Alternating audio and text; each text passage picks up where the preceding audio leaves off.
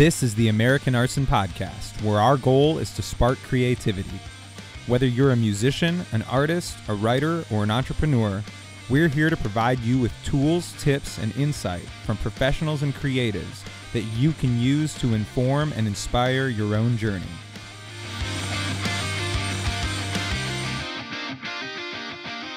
Alrighty, guys. So today we have Nate Parrish joining us to talk about his time playing guitar in Cutlass, as well as his incredible new solo album.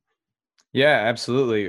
We also get to talk about some fun stuff like being known as the guy who always orders a certain thing at a fast food place, and Nate does a little bit of time traveling and peeks into the future for us. So You get to find out if the Lions win a Super Bowl. Right. Which I think we all know the answer to that. But just a quick announcement. This is going to be the last episode of season 1 of the American Arson Podcast. We're going to take a few weeks off, but don't worry, we'll be back soon. We're going to keep recording these episodes, and we'll get some new content out to you guys in a few weeks. Yeah, so we'll be back in a few weeks. If you haven't already, in the meantime, while you're catching up on these episodes, please head right below the video if you're watching or if you're listening on whatever platform you're listening, and give the podcast a like or a follow. If you're on YouTube, hit that subscribe button. It helps us out a lot, allowing us to have more features to be able to deliver you guys content, but it also lets you guys know when we pop out a new episode, and we might be doing some like exclusive content for subscribers down the line too. So you don't want to miss out on that. Absolutely. With all that said, here's Nate.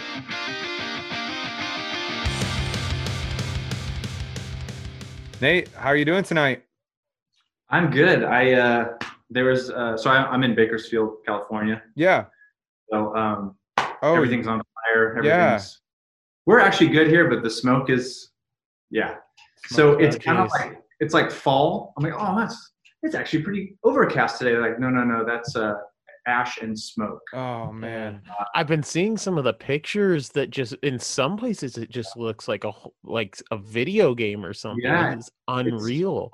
It's crazy. But what I was gonna say, there's a new Nashville hot chicken place that opened. So I just had that, and I went there 2 nights in a row.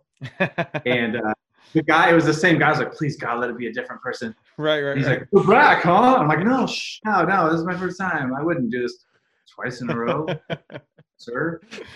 Yeah, I remember. You can never have too much hot chicken. Right. It's so good. I remember near the end of my bachelor days when I walked into a Domino's at like 1 a.m. to pick up a pizza, and the guy actually said to me, "See you tomorrow." And at that point, I knew I was probably going to the well a few That's too when you minutes. knew you had to repent. And Right.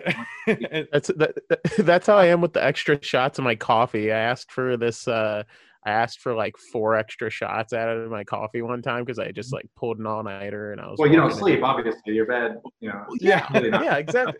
There you go, guys.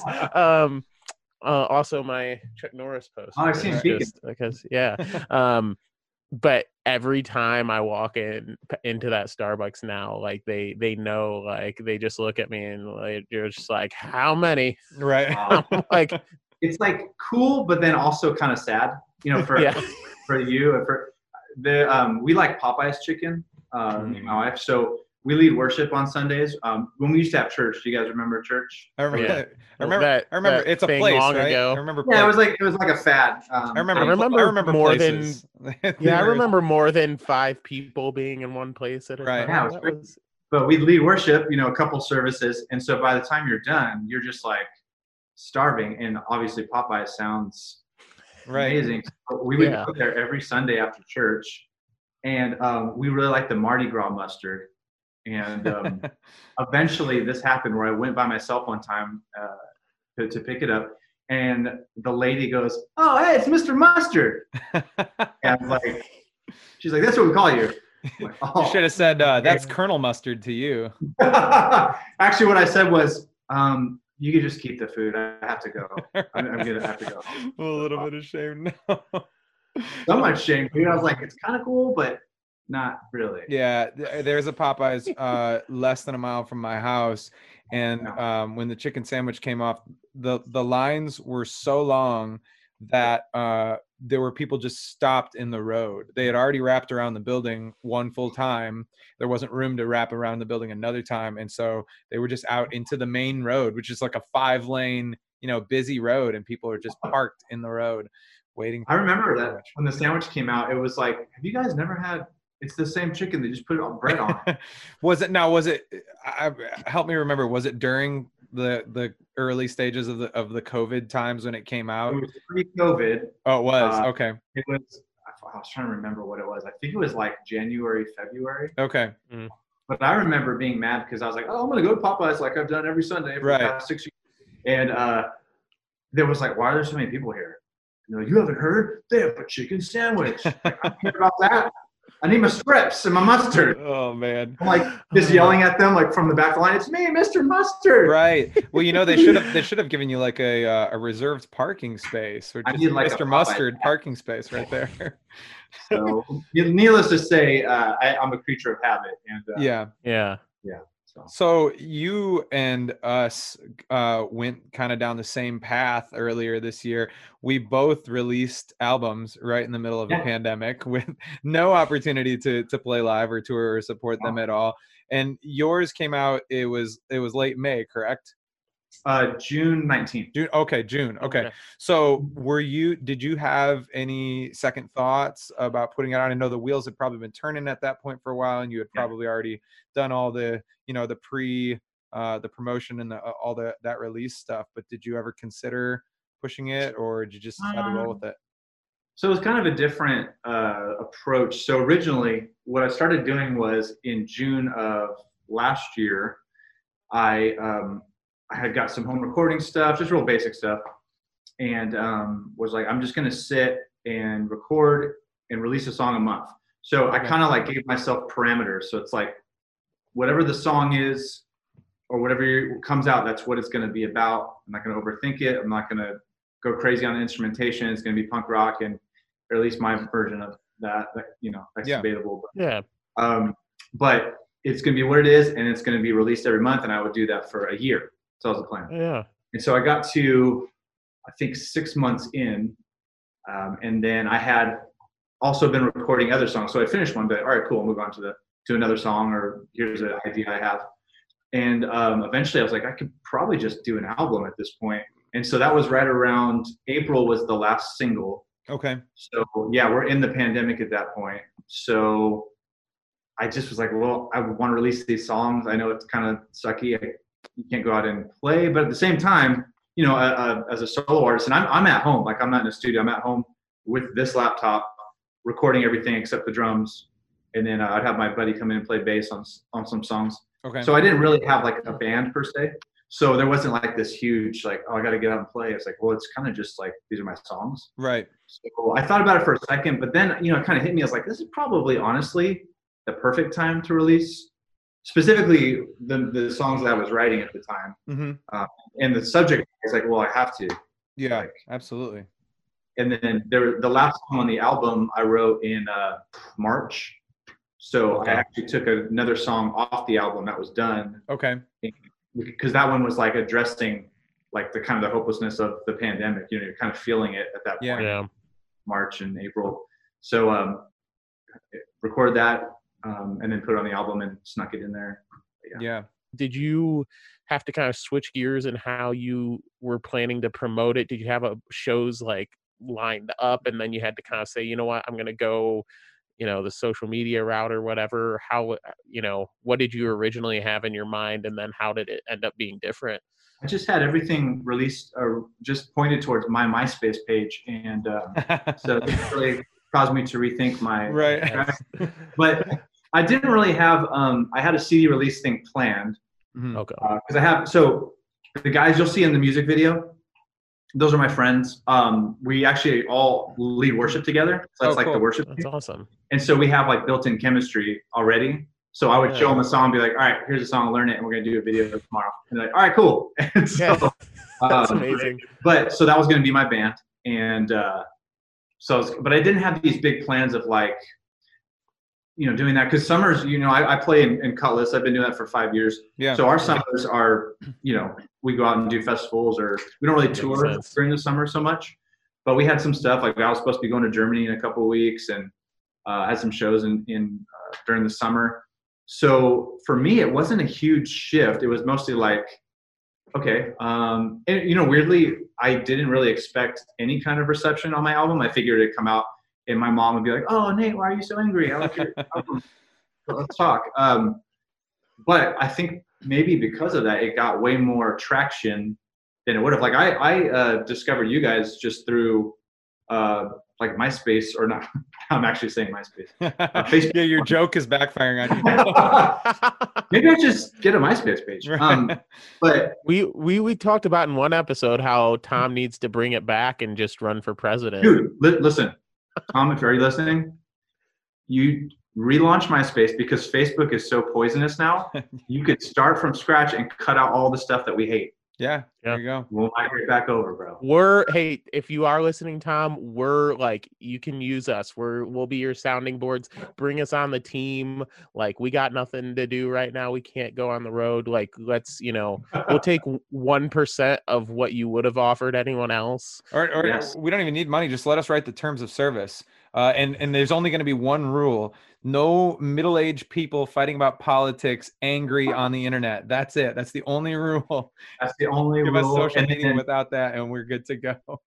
Yeah, I think that should cover it. Yeah, pretty much. And then as long as I get to be one of those independent fact checkers, I think we're all good. Yeah. Everything's false. Like, my sister graduated. That's false. Right. She failed. But so I didn't really have to make you had a question. I didn't have a big shift necessarily. It was more like, okay, so this is kind of cool too, because of the church. We lead worship. My day job, if you will, is a creative director at our church. And so over all the video and graphics and all that stuff. So we had already been putting together like our quarantine style worship. So where everyone would film at home, and I would put the videos together, and we'd mix the audio. So I was like, well, I could still do like videos and stuff that way. So I started, I did a cover with Joey from Disciple on drums, and the guy who plays sax on my album, he's in Virginia Beach. So I did a cover of a Social D song, just using the quarantine stuff that I had already been doing. So you just kind of adapt, and you roll with the punches. I think it would have been easy, and there's times where I was like, man, this sucks. But I think you just got to work through that, and then just say, okay, now how can I use this? And how can I, it basically forces you to adapt. Yeah. And you can actually get more creative that way. Absolutely. That's really cool. Like, I'm not a full-time, even with Colors, we're not full-time touring anymore. So, but you got, I don't know what your guys' touring schedule is like. I'm sure it's busier than ours, but it is a huge bummer. A lot of friends, like I talked about, Joey from Disciple, he's a great dude, and that's what they do. Yeah. That's been his job for years. Yeah, absolutely. So, there's definitely bands out there that tour more than us and that have been more affected than us by it, and we're well aware of that. So we're trying to keep perspective on that as well. But that's a good point. I'm glad that you mentioned the dude who played sax on your album, because that really, really stood out. It's on I'm a Wreck, right? Absolutely. Where the sax roars in. Which is an incredible song, by the way. That was the first one I listened to, and I was like, yep, I'm in. And if somebody hasn't listened to it, what I would describe it as is sort of like Americana infused punk rock. So it gives me kind of the vibe of like a Gaslight Anthem, or even like Springsteen kind of roots, that kind of East Coast vibe. Very different, obviously, than the music that you're playing with Cutlass. So completely different. What made you decide to go down that road, or is that kind of your roots? So that's why I put the flag up. I was like, I gotta talk about Springsteen. I gotta have a flag. But no, you nailed it. Like, I love. I grew up. Luckily, my parents were into good music, so I grew up on Springsteen. I didn't like Cash so much when I was a kid, because I was like, slow, or Bob Dylan. I'm like, every song, that harmonica frequency would just kill my ears. But now I love it. But so I grew up on a lot of that Americana rock and roll, Fleetwood Mac. Like, my sister's name is Rhiannon after the song. So And then so that was the music of my parents. And then when I found my music, it was like, I think, I was introduced to at least the Christian side of punk rock through MXPX, like every other person on planet Earth. Yeah. That was my gateway. And then my sister was really into Rancid and Green Day. And then when I found Social Distortion, that's when it clicked for me. I was like, so these guys sound different. They sound kind of like that Americana stuff, but like the attitude. And so I just loved them. And so that was like their Live at the Roxy album, and White Light, White Heat, White Trash was just like amazing. And I got there a CD from a friend who bought it, and he's like, this band sucks. They're trying to rip off Green Day. And now I want to go back in time and punch him in the face. Yeah, like these bands don't sound anything alike. Yeah, the band that started in 1979. Yeah. But so, when I started this project, I had been in bands for years. My first band, I had playing guitar for 2 weeks, and I got in this band there was this old punk rock band named Shop 11 Phoenix. I don't know if that rings a bell, but they were on Betty Rocket Records, and they wanted to do a side band. So I didn't know what I was doing, but I played guitar, and we had our first show, and we opened for the Huntingtons, which was like one of my favorite bands. Yeah. And I was like, cool, I made it. And then we broke up after that show. Oh man. Oh no. Yeah. And so then I'm like trying to, I need a band. So my trajectory was all like thrown off, and somehow I found myself into worship music. I just through youth group stuff, and so I tried to carry those influences with me. It doesn't always translate. So by the time, fast forward whatever many years now, I'm like, I never really sat down and wrote a solo album. That was just what I wanted to say. I was playing the instruments. I was doing what I wanted to do. I didn't have your sound. Yeah, I didn't have to try to think, can the congregation sing this, or is this gonna piss off, the Christian mom? Right. I don't have to think about any of it. Yeah, just do it. It was like the best experience, and so yeah, kind of fusing those influences, like the Springsteen thing. I was listening to him today, and the Gaslight Anthem, I got that too, but I have never really listened to them. So I went and I was like, I listened to them. I'm like, totally. Especially the earlier albums, they had more punk influence than I think some of the later stuff did. That's so I like, people are like, what's your genre? And that's like the hardest question to answer. Yeah. But I usually say punk or rock and roll. I don't know. I absolutely can't. Like, people could probably tell it in my reaction that I just cringe when someone that doesn't know me, or like one of my buddies will be like, mention the band, and there'll be someone else that doesn't know me will be like, oh, what kind of music do you play? What's it sound like? And what's it sound like? Yeah. No, it's like, true. Yeah, it's a tough one. I think it's tough, maybe a little harder for us to ever analyze our own music, because I'll think one thing, and then we'll see in the comments all the time people will like mention something like, oh, this sounds like so and so. Some of them are ridiculous, but then some of them I'm like, wait, actually, I would have never thought of that. Yeah, some of them are really ridiculous. Nailed it. After someone brought it to my attention, they're like, oh, you kind of sound like Springsteen, in punk rock. I was like, that's exactly what it is. But at the time, I'm just doing whatever. One time, there was a review that was written, and they're like, it opens with the hard charging ska influenced song, I'm a Wreck. And I was like, I hate ska.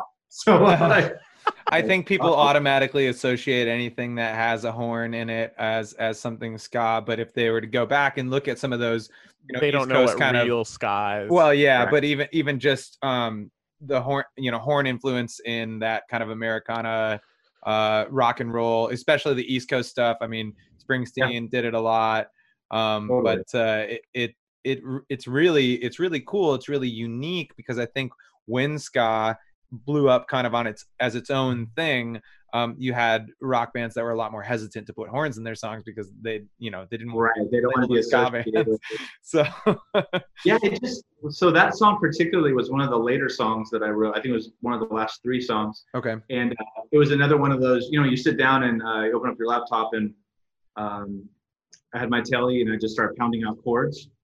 And I'm like, okay, cool. And then I record it, and then I'll go through and I'll kind of play like what I think the melody would be on guitar. Okay. I get it like in my memory, and then words will start kind of forming. And so when I got kind of done with it, I had that lead line, and I thought it'd be cool. I just heard sax. You know, sometimes you listen to a song and you hear it in there. And so the guy who plays sax, his name is Chris Bellamy. I had done worship with him at a few conferences, and he's an amazing musician in general.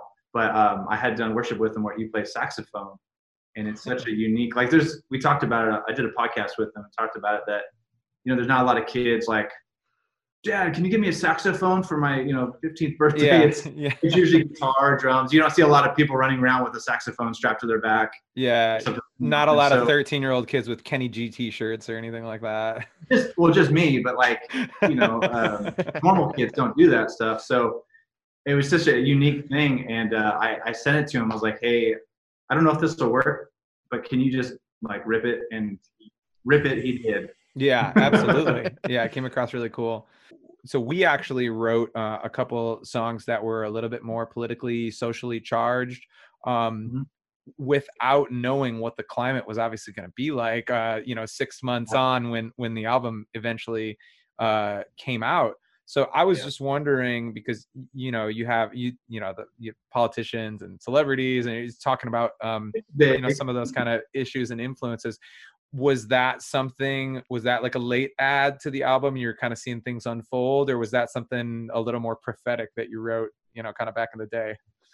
Politicians and Celebrity was the first song I wrote. Oh, cool. Okay. Yeah. So that was June, maybe May. No, I released it in June. So that was probably April, May of 2019. Oh, wow. Okay. Yeah. So you're way ahead of the times. Yeah.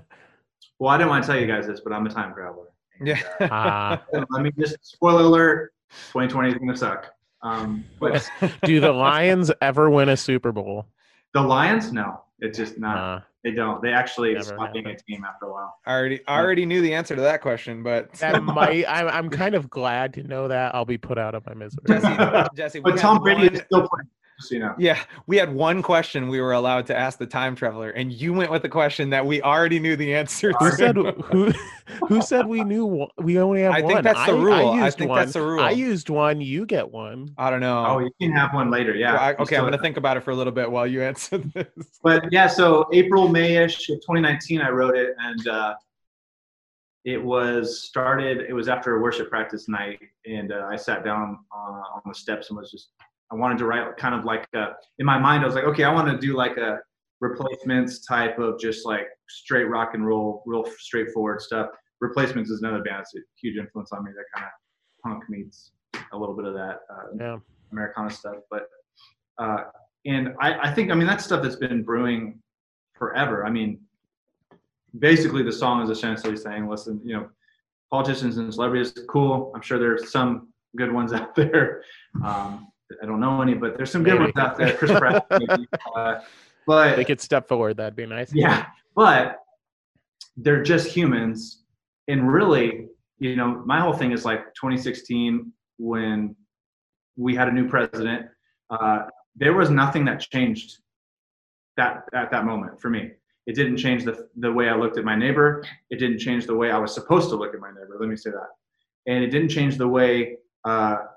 It changed nothing about the way I lived in society. That's up to me. So the president doesn't dictate what I do. The celebrity who says you should vote this way, do that. I don't even know you, bro. And just because you have people that care what you say, I don't. And I don't know why so many of us do. And so the whole point of that song was just saying, listen, they say all this stuff, they script our reality, but they don't live it. And so we should just get over it. Yeah. Yeah. Well, it ended up looking pretty prophetic, honestly, because by the time that the album came out, everything was falling apart, I guess. Well, I'm glad we're past it now, so. Yeah, there's nothing wrong anymore, right? No fires or hurricanes. People are asking me a lot. They're like, so did you know? How would I have known? But no. Or did you write this album in a week? Just when everything exploded? No, I think the themes on the album are stuff that has been plaguing us since the beginning of time. Mm-hmm. They're just magnified in different ways because of the internet, honestly, and social media just allows those things to be blown up most of the time out of proportion, and it's become a weapon. And so that's just why it's becoming more prevalent and we see it more is because it's now it's weaponized. But it's the same stuff. It's the same old deal. False idols. That's all politicians and celebrities is. It's putting your faith in someone else taking care of loving your neighbor. Make a law so I have to love my neighbor. Well, no, that's not how you do it. You love your neighbor. You don't need a law to tell you to do that. I need someone to tell me how to live my life and be an example. Jesus did that. He's boring. What about Kim Kardashian? Cool, that'll work. Kanye West. It's the same old stuff, right? Yeah. And house made of mirrors, like the way we disassociate from people who are different than us, or they don't think like us. We write them off. We've been doing that since forever. It's just now I get to see it play out, and it manifests itself in different ways, and I guess a little more prevalent at times. But it's interesting how stuff we may not have even realized, on both sides. I mean, for both of us can probably relate to this, realized how it would resonate with people, or how, it could be used to reach people. At the time it was created, ended up being, unbeknownst to us, very timely and very, it would have been anyway. And I think, like you said, they're topics that could speak to people at any time in our civilization's history, but like especially right now, I don't think any of us could have even imagined like how things would snowball. But it is interesting to hear kind of some of the background of where you were at when those songs were written, as opposed to how everything was and where you were at when they ended up being released. But even I was listening to your guys' album, and I think it's the third song.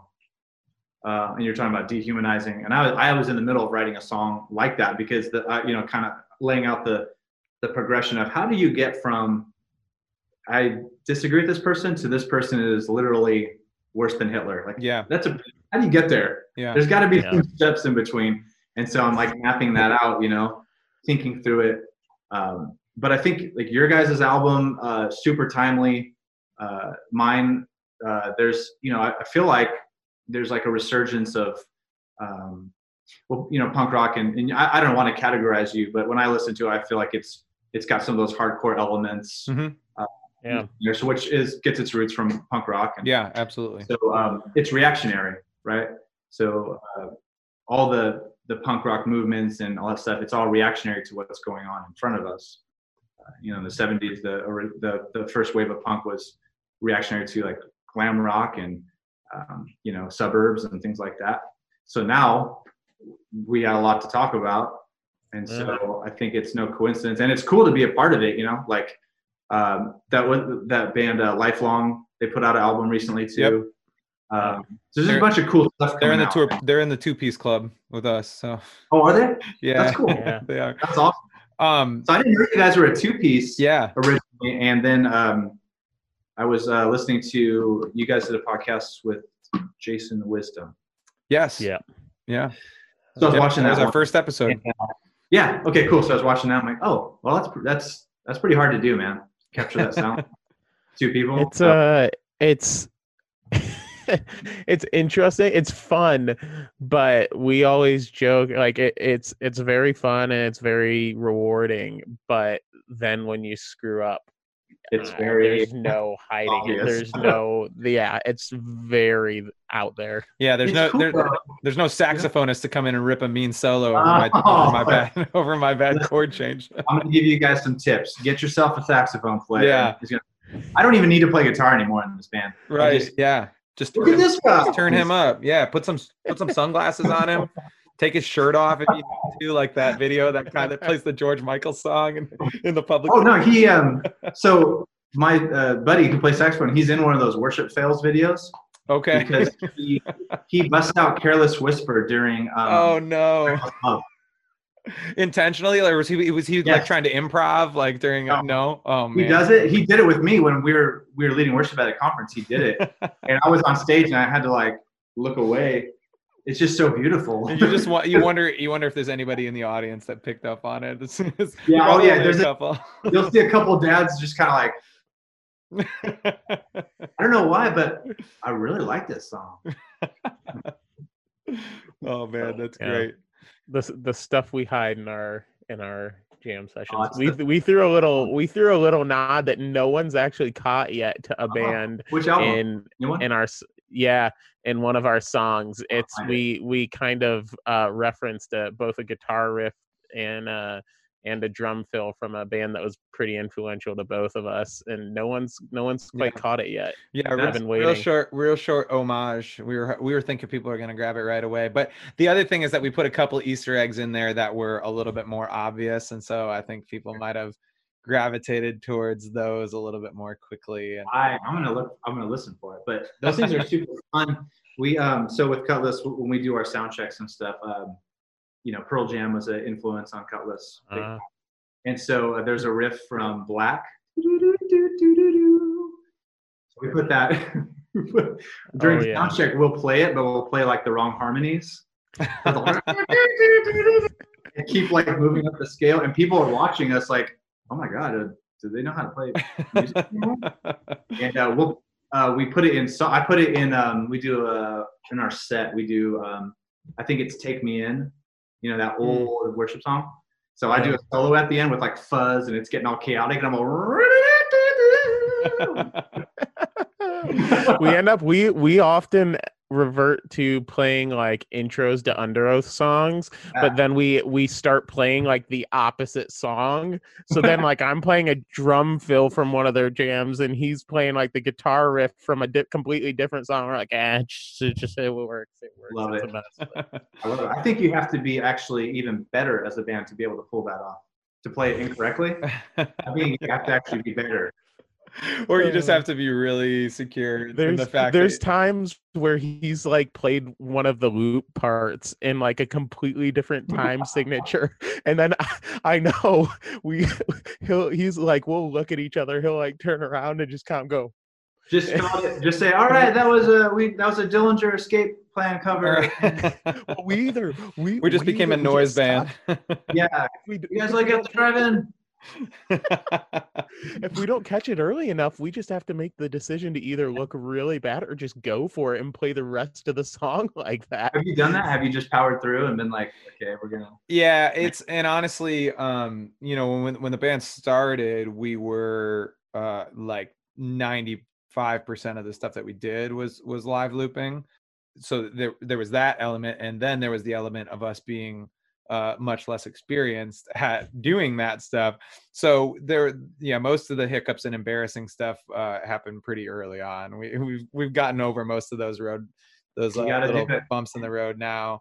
It's gotta happen. Yeah, definitely. I think everybody needs to get knocked down a peg every once in a while, right? You play a really good show one night, and then the next night you just totally play the wrong loop and have the mistake repeated 57 times because you decided to start a band with two people and use looping and stuff like that. But everyone does it, man. Everyone does it. People forget lyrics. We had one of our tour sets. John Micah, for some reason, was like introducing me when I did this solo thing. Mr. Nate Parrish, and the solo is like not super. I'm not gonna like blow your socks off with this. I'm not like a great soloist, but I just went into it, and it was like it was like the worst solo the and so much worse because he's like, look at Nate, and everyone's just all, the spotlight guy shines it right on you, and I just sucked, and James is just looking over there laughing at me. But I think that the lesson there is you can't take yourself too seriously, right? Yeah. I mean, like we all want to put on a great performance, and we all want to take pride in what we're doing, but at the same time, when you get up there and you start getting the super inflated ego, people feed off that, and I think people want to listen to bands and be connected to bands that they feel like are down to earth, normal people just like us who don't have 8 million Twitter followers and a shoe brand and a direct line to the president or anything like that. So well, I have that. I don't know about you. I have my own line of Crocs. So what do you think, just since we kind of talked about that, when you have these people who are famous, or they have a lot of influence, whatever they happen to be, politician, celebrity, or otherwise.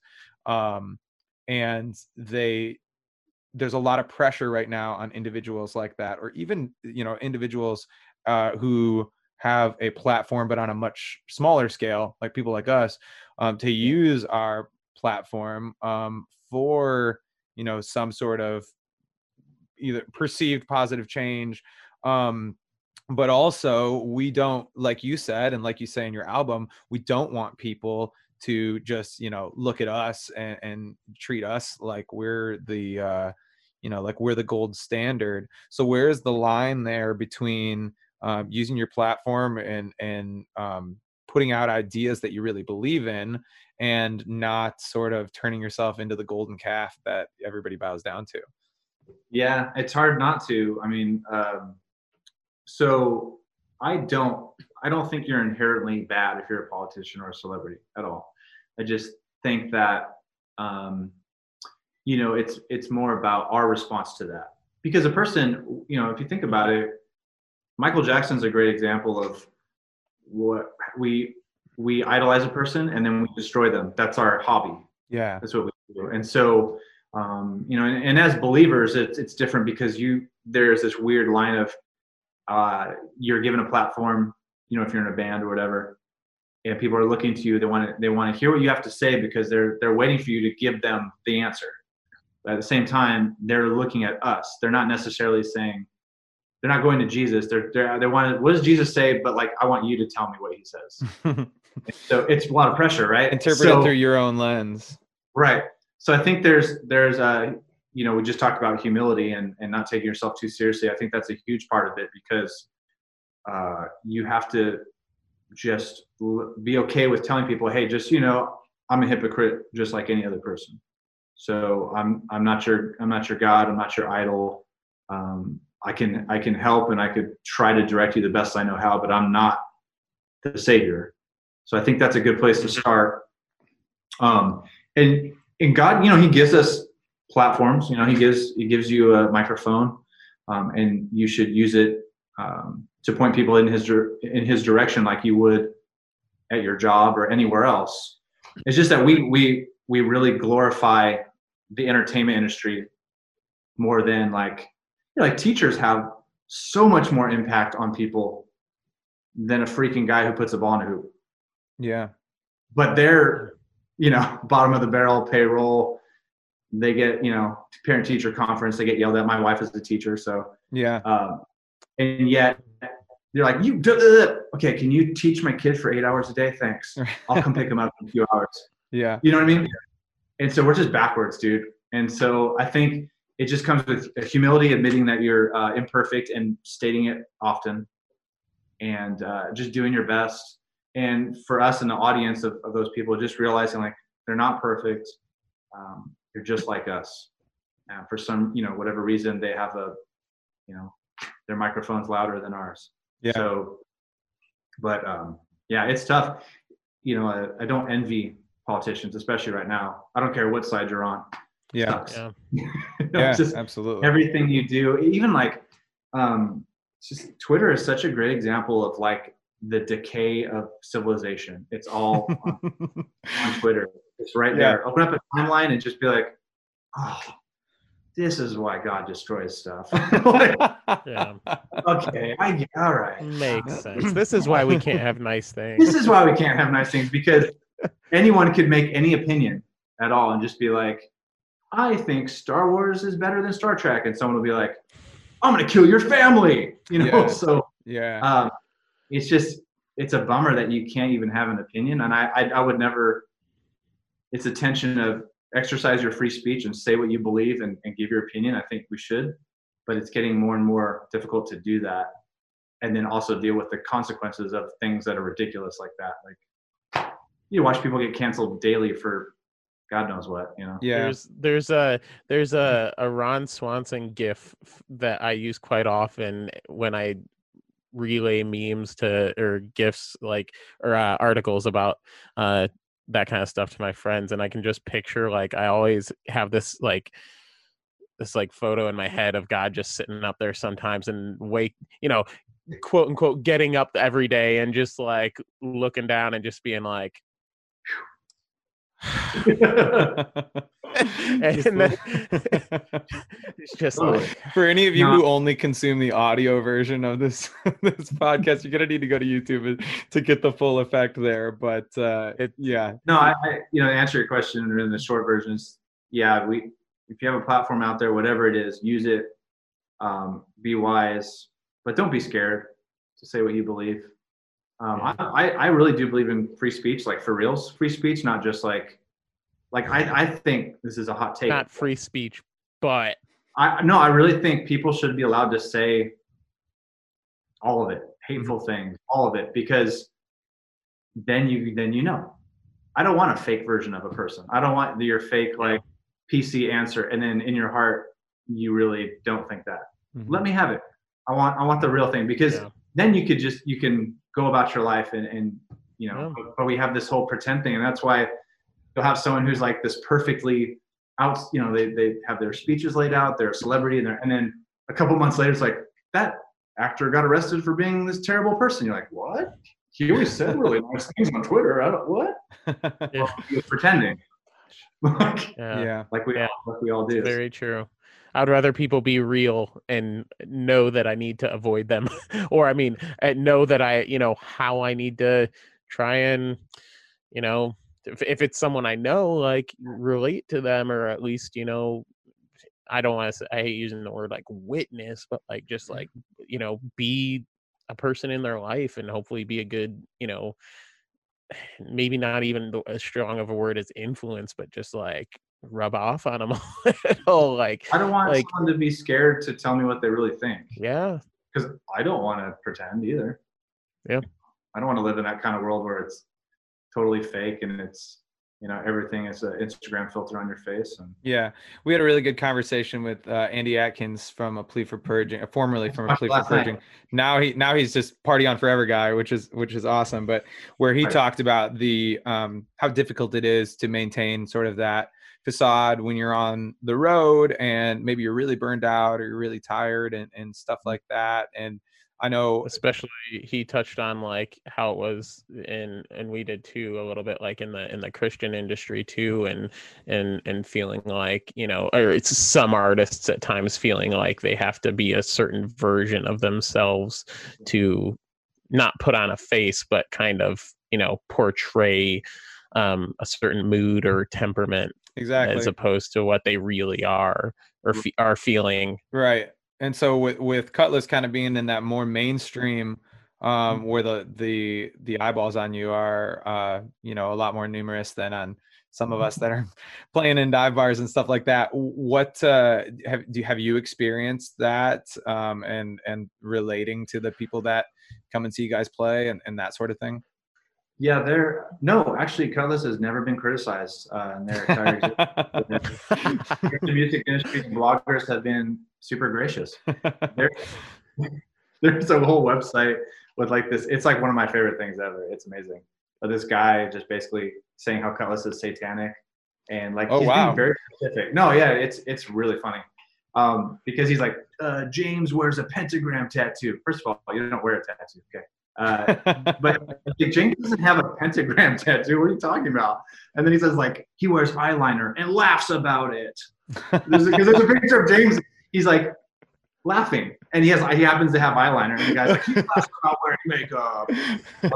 I just Googled it. It's actually very funny. Cutlasssatanic.com. Is that what we don't? No, I won't say it. we don't need to tell that. It's amazing. All that to say. So they've gotten, they've been doing it for years, but they got some tough skin, Mm-hmm. I mean, anytime you have, the bigger your platform, the more people think they can pass judgment on the small microcosm of your life that they see, the snapshot. I was having a bad day, so when a fan was like, hey, can you sign my forehead? I was like, oh, no, or whatever. I have to go to the bathroom. Then they're like, that Nate guy sucks. He says he's a Christian, but he wouldn't sign my face. And he's mean. That's like 2 seconds of my entire life. Right. That will be like, that's who he is. And it's right. So you have to be kind of okay, just accepting of like, that's going to happen. Yeah. It comes Do your along with best. the You territory. do your best, but you're human, so things will happen. But yeah, that's definitely a thing. And I think that, what you're talking about, when Christian artists like fall away from the faith or they walk away, I wonder if a lot of that is because they never actually ask the questions that they've been wanting to ask for like decades, because they don't want to get like judged by someone. You know what I mean? Yeah. And eventually it festers, it bottles up, they don't get any answers, and they're just like, I'm out. Yeah. Kind of goes back to your whole thing of free speech, and is even specifically relating to this topic of like in the church, especially for young people, feeling like it's not okay to not be okay, or to maybe have some thoughts that go against the mold, or maybe some doubts of on certain things, and like you said, it just bottles up, and then it all comes out at once they're finally kind of let loose in the world. And it's sad to see. It's unfortunate, but that's definitely, I mean, I didn't experience as much of that, luckily, in the church environment I grew up in, but like had friends all the time, and still do, people that say, I still kind of guess I would say I love God, but like, man, like, church that's yeah, like, I love Jesus but not the church. Like, well, and that's such an overarching theme of like, yeah, like I started, like, this happened in my life, like a big, it was either a big catastrophic event happened in their life, or they just started doubting things, and they were like, and all people did was like talk down to me and like tell me to like, oh, you can't say that, or you can't ask that here. And that's what rubbed me, turned me off of it.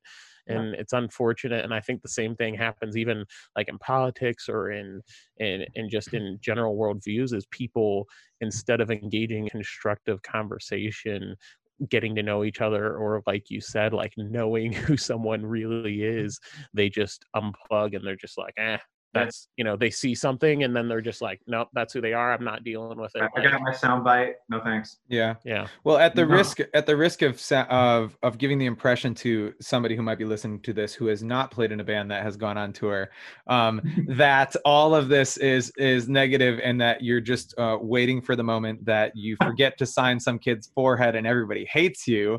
One of the things that's not happened, by the way. That's off the top of my head. Right. There's some random kid that goes on Twitter tomorrow where like, that was me. That happened to me. Number one trending topic is Cutlass guitarist doesn't sign face. Yeah, it turns out you were just trying to protect him from like those inks soaking into his head, and then you would have been the bad guy too. So, but no, actually, yeah, truthfully, I am the guy who will stop and sign your right. But I think on the flip side, all of us are super excited and anxious for the day that we can return to playing live shows and stuff like that. So one of the things that we've been doing on this show is kind of wrapping episodes up by anytime that we speak with somebody who's either a musician or on the road in some capacity, with just asking them to give us maybe a funny or crazy or self-deprecating story from the road, that we can all kind of have a good chuckle about and remember the days 8 million years ago when live music was actually a thing. So do you have anything for us? One of the only ones that's coming to my mind. So my first band, we were like a rock worship band.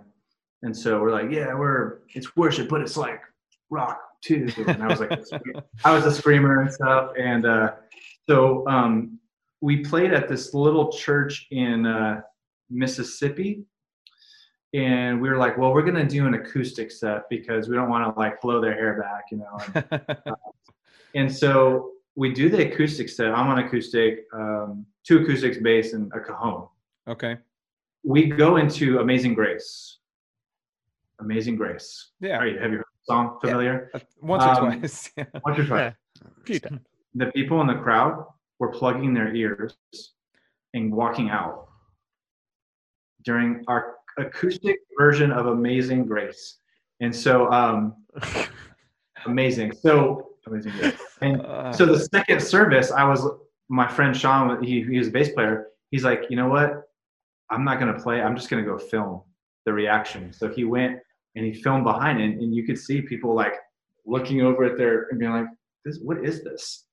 And we thought we were like toning it down, like, oh, okay, we're going to meet them where they're at. Right. usher him into the presence. And no, they're like, oh, this band's satanic. And Wow. so our bus actually had broken down there. And there was this guy at the place where nobody likes you. Yes. The guy from the congregation, he was like, well, I'm a mechanic. I'll look at it. So he came to us afterwards because that night we did our full throttle like concert. Yeah. That night. And he came, he's like, all right, I'm going to tell you something. You kids, you're coming in here with your tattoos and your shirts. In your shirts. Did he not want you to wear a shirt? Wait, am I supposed to wear a shirt? I thought I was. And the funniest part is, so I'm the only one in the band with tattoos. And so everything he's listing is like your tattoos and your shirts and your long hair that's kind of going gray a little bit, and your caramel colored skin. You're coming in here, and he's just like directly talking to me. I'm like, should I leave? And he's like, you kids come in here like that. He's like, but I think you're good kids, and I respect what you're doing. So I fixed your van for free. Wow. Exact opposite of what I thought you were about to say. I know, right? So all I have to say, just the same way we don't want people judging us, we just got to remember that when it's our turn, when we look at people and we think that they're whatever, Mississippi folk that don't like rock and roll or whatever. Right. You never know, man. Well, it's to not play in Mississippi, or maybe we want to play in Mississippi just to experience that. Yeah, I think just don't wear shirts, and I think so shirts. I think I'll play anywhere right now. To be honest, cover your tattoos without a shirt, maybe just with makeup. Right. That's funny because it's great to have a tour story that has a moral to it, because most of the morals of our tour stories are like, don't start a fire in the wilderness on the side of the road. Or, hey, that's a good one. That's a good one. Or like, don't drink a cup full of the bass player's back sweat or something like that. Or don't go tubing down a sewage runoff river. Yeah. See, these are no-brainers. I could have told you that. Right. Yeah, I don't know how much we're educating people about that. I know tons of stuff. That's great. All right. Well, we really appreciate you being on today, but before we end, I did not use my question for the time traveler yet. Okay. I'm ready. Question for the time traveler: look into the future and let us know, when is live music returning. Oh, you put him on the spot. My time travels. All right, you want to hear my prediction? Yes. I think we'll be back at it in January. All right. Wow, that's optimistic. Okay. I wasn't expecting I'm that. liking it. Sure. I'm liking it. We'll be back at it in January, because eventually all the rock and rollers will be like, yeah, we're going to do this. It's valid. Very, very valid point. Right. I don't want to get too snarky, but if we call it a protest, I think we can. You probably get away with it. What about the band, The Protest? They could probably do shows. I think they just did some. Yeah, so they're apparently, maybe they are protesting. Staying true to their name. Yeah, I guess so. Protesting the rules, apparently. So, all right. Well, Nate, thank you so much for being on with us today. If people want to connect with you, what's the best place to check out what you're doing? Social media, anything? MySpace/Nate Parrish /MySpace. NateParrish.com is probably the easiest. Cool. Yeah, it's my name, and it's got links to everything on there, and yeah, man. Awesome. We'll throw a link for that down below for anyone that's listening. Yep. If you're listening on a platform that does not feature the link in the description, head over to our YouTube. It'll be there, and you can find all this stuff. Absolutely. All right. Thanks again, Nate. We appreciate it. And hopefully we'll see you out there in January for your predictions. Yes. So we can go play that church with no shirts on together. Nate Parrish, I'll open for you guys, obviously. No, other way around. No. Because actually I'm gonna need a band, so if you guys can band the if we can borrow your saxophonist, we'll do it. There it is. Convince him to feature on our next album. Yeah, there you go. Good. I'm telling you. All right, man. We'll have a good one, and we'll talk to you again soon. See you guys. Thank you for listening to the American Arson Podcast. If you enjoyed this episode, please take a moment to leave a positive comment or review. Connect with us online through Facebook, Instagram, YouTube, or Twitter, and check out AmericanArson.com for music, merch, and upcoming tour dates. We'll be back next week with another episode. Until then, stay inspired, stay positive, and keep creating.